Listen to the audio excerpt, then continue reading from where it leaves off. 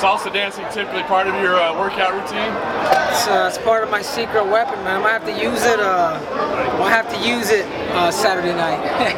Talk about how you're feeling right now. I mean, we've been building to this fight. I'm talking about the after party, by the way. Talk about how you're feeling right now. I mean, it feels like we've been building to this fight for a long time. People had you pegged for a UFC title contender a long time ago, but now that it's actually here, what's the moment like for you? You know, it's been part of it's part of my journey. It's been part of my this is my destiny. My destiny. Like my number one goal as a human being was to be a good father, be a good husband, and after that was to be an Olympic champion. And after that, my third goal was to be UFC champion. And I wrote all this down when I was a junior in high school. I remember reading the book Rich Dad Poor Dad. And he said, write your goals down. And that's exactly how I had them in order. I'm going 2, 3, and then eventually 1. Is it coincidental that your hand wraps are gold? They're not really. I mean, I do like gold though. Do you remember the nerves of Olympic week, and how does it compare to this? Oh man, it's about the same. Like I said before, like training for the Olympics is you never know who you're gonna wrestle. I think the plus about the UFC is I've been training for this guy for years now. I know that one day that when we get together we're gonna fight, and I'm able to study my opponent, which makes it easier for me. And that's it. When it comes, when the bell rings, it's enough talking, enough mouse traps. It's time to get into business. Now, in Hispanic culture, there's the idea that it takes a village. And you really bring a village with you. You have all these guys that help you, and you give them their time and give them their recognition. How nice is it to have these guys with you and to let everyone know these are the guys who help me get here? Oh yeah, the coaches, they're like my family. I think, like you said before, like coming from a Mexican background, we're very tight-knit. We're just family. We eat together. We do everything together. We sometimes sleep in the same room with like 20 of us. But that's how I feel comfortable. I can relate to somebody like Manny Pacquiao, who always has an entourage with them, and these are the people that love me, that I care about them, and they keep me distracted rather than thinking about all this. Now, as bigger things happen for you, gold medals and belts, do other people try to penetrate that circle and make sure you nice and protected, or how does that work for you? Yeah, you have your circle of friends, and you have the people that do try to get in. But the colors always show up. You can always recognize somebody's heart. But it's okay, man. I'm here to help everybody. Henry, Demetrius Johnson has been a long-standing champion. What makes us different? Why are you going to do something that every other contender couldn't? I'm a gamer. I think I've proven before that I could accomplish something like the Olympics, and this is it. This is the Olympics of MMA, winning the UFC belt. I've been here before too. Maybe I didn't defend my title 7 times, but I tell you what, I have 1,000 wrestling competition that's molded me to the human being that I am today. So I'm ready. I'm different. I know you hear that from a lot of people, but I've chosen to do this, and that's what makes me dangerous. I fight with passion.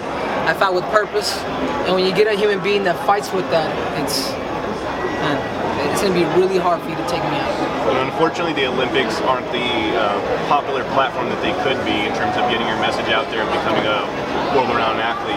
Well, what could the UFC gold do for you that maybe the Olympics didn't? Exactly. You just hit the nail on the head.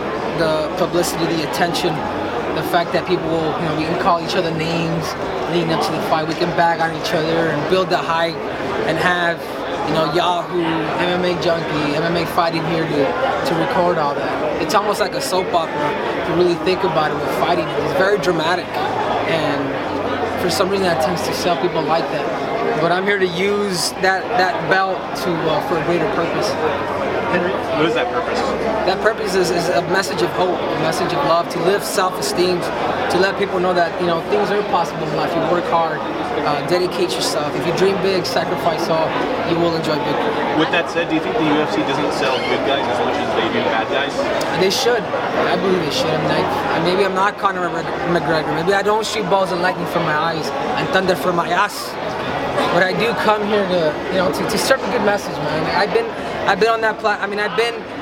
I was a kid who grew up without a father. I was a kid who grew up in humble beginnings, and I'm able to use that. I'm able to use my mess as a message, and it needs to be heard, man. People need inspirational stories. Well, Henry, I just wanted to ask you. You mentioned your father. You went through a lot with your dad when you were a kid. Hey, this week is you're near one of your highest points in your professional life. Have you ever thought of him and thought it back to what you went through with him in those days? Yeah, unfortunately, my dad passed away a year before the Olympics, but I can't look back at it now. It is what it is, but I know eventually when I become a father, I'm able to show him the ropes. So this is the life of the struggle. Sometimes it's the good life. I've learned to use the pain and not become a prisoner of it.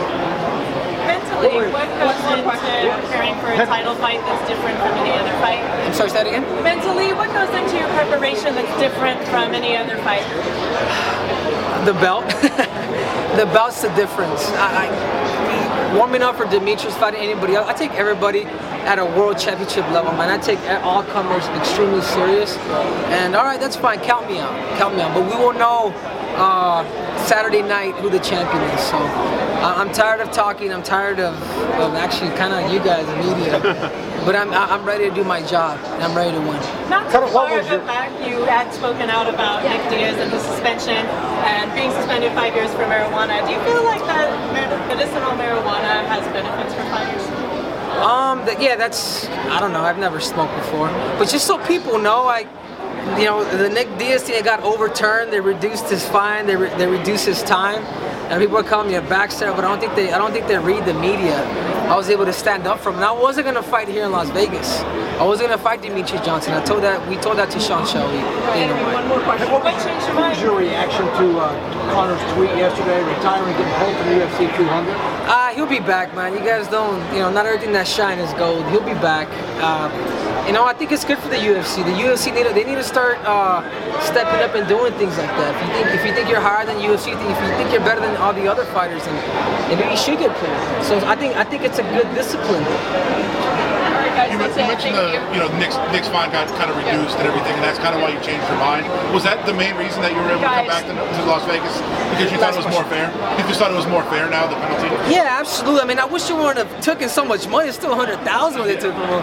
But they did reduce it to, I don't know how many. They're going to do 5 years. I think they did was it 14 months? Something along those lines. I'm just glad I could help, man. And like I said, you need the GSPs of the world. You need the Manny Pacquiaos of the world to help elevate this sport.